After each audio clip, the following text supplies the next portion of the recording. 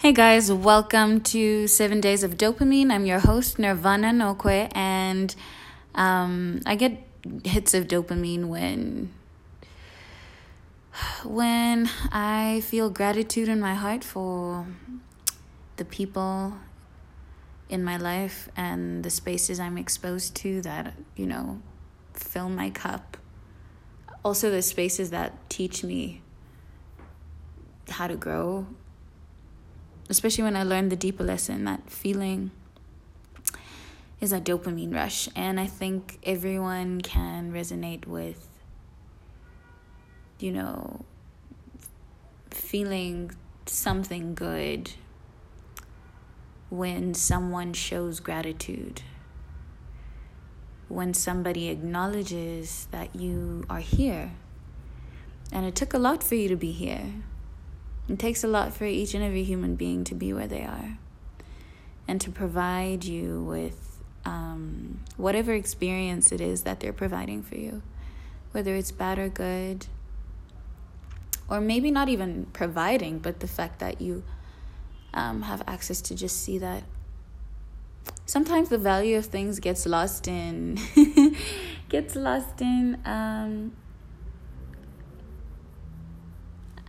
these ideas that have been sold to us for centuries of just capitalism and consumerism and the idea that you're never enough. And so I just quickly wanted to talk about the neuroscience of heartbreak. And this is a theory I'm kind of exploring because I'm starting to notice how much of our, feelings are hormonal.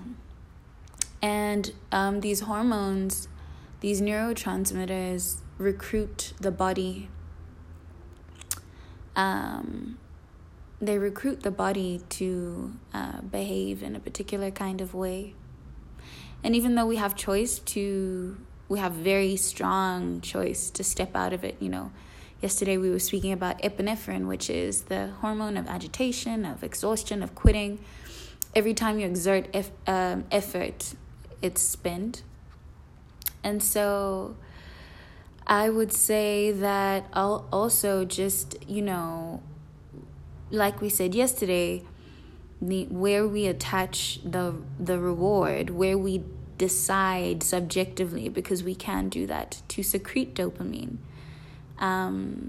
is very important, and it can be dangerous. And so heartbreak is one of those things that I think, people go through varying degrees of it.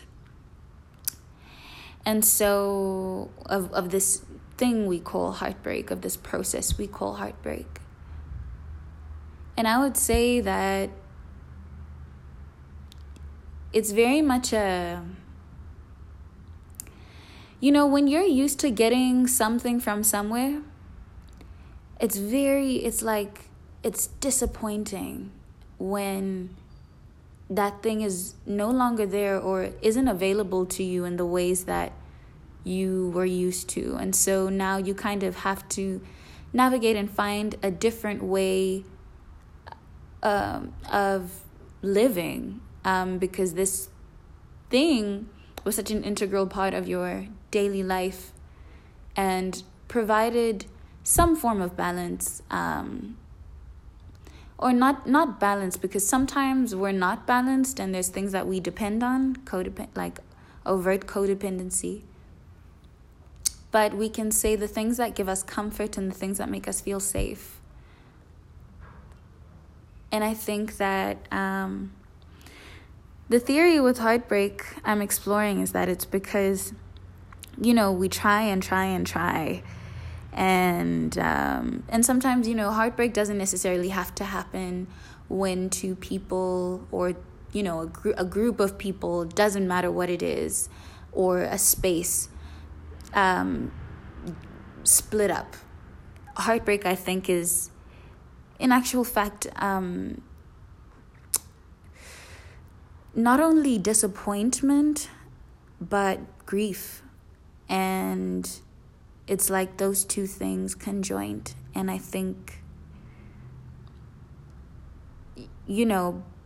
a huge part of heartbreak is us allowing ourselves or not allowing ourselves to be happy on our own. And this,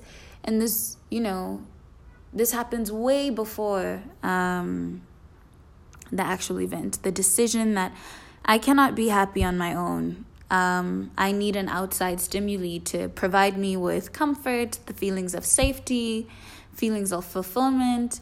And of course, yes, we do need people. People are valuable. Let me say that. People are valuable, and more so how you relate to people is extremely valuable. But I would say the most important thing is that you are valuable too, and how you relate to yourself or how we relate to ourselves is so important.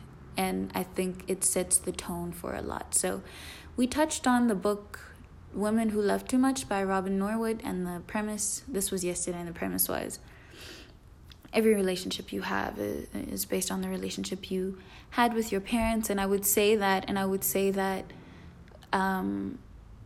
further expand and explore on that and say it's because you first learn how to relate to people at home.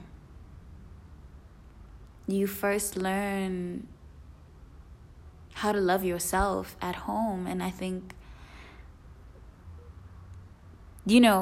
something that I told my mom, I think it was a year or two ago, I was like, Mom, thank you for taking care of yourself, because when I see you take care of yourself, I learn how to take care of myself.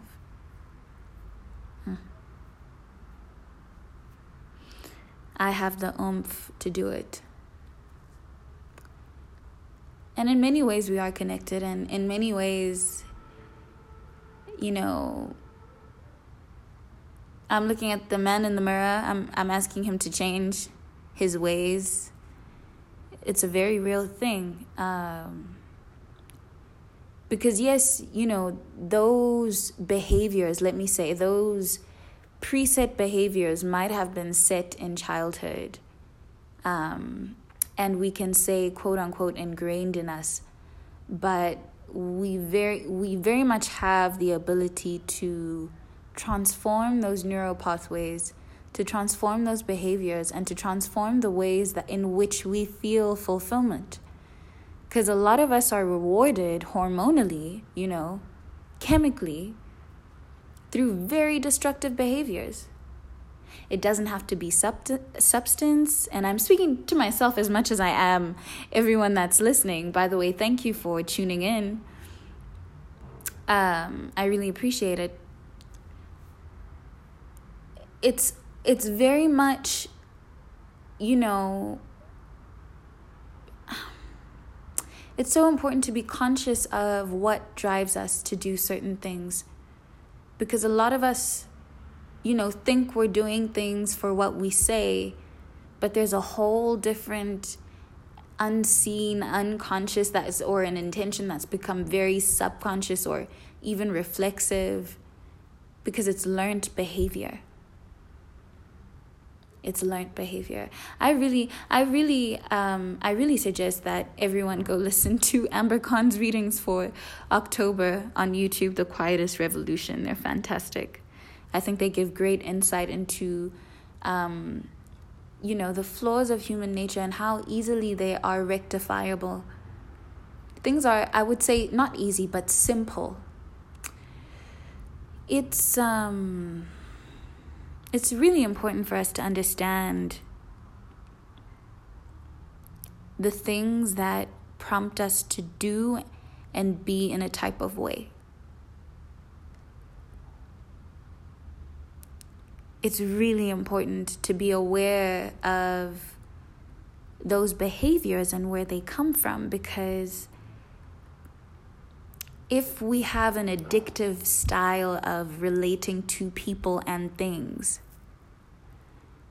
it's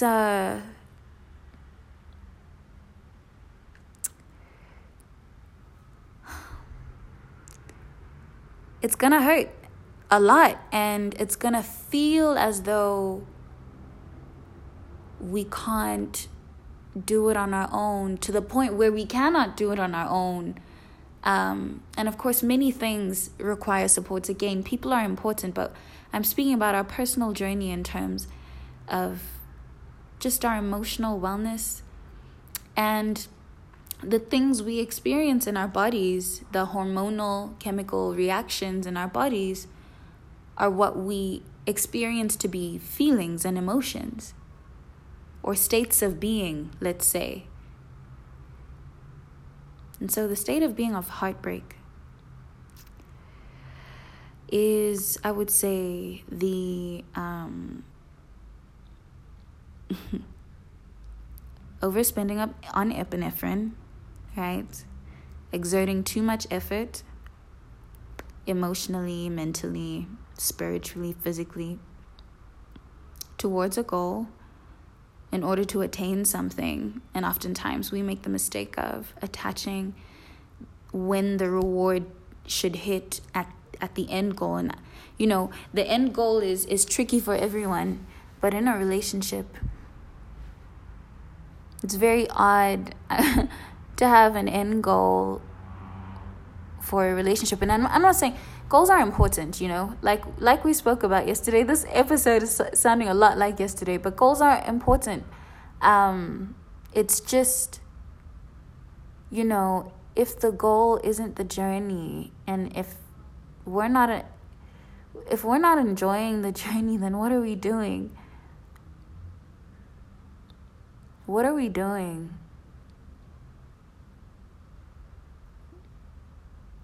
And so heartbreak, I want us to understand, is a hormonal response where we deny ourselves dopamine. We deny ourselves the motivation to live for ourselves. It's subjective. And it's exciting at the same time to realize that we can engineer our wellness even in the times where we're not in alignment with the people that we love. We can still be well even in those times. It is engineered. We just need to understand ourselves on all levels. And I'm just providing a tool, or at least I'm making known a tool in which we can strengthen ourselves. The knowledge of the fact that we're constantly engineering our hormones to respond in a type of way to produce the state of being that we are. Right? So manifestation in many ways is a science. In many ways. And we're understanding that science. I wanted to mention something very interesting.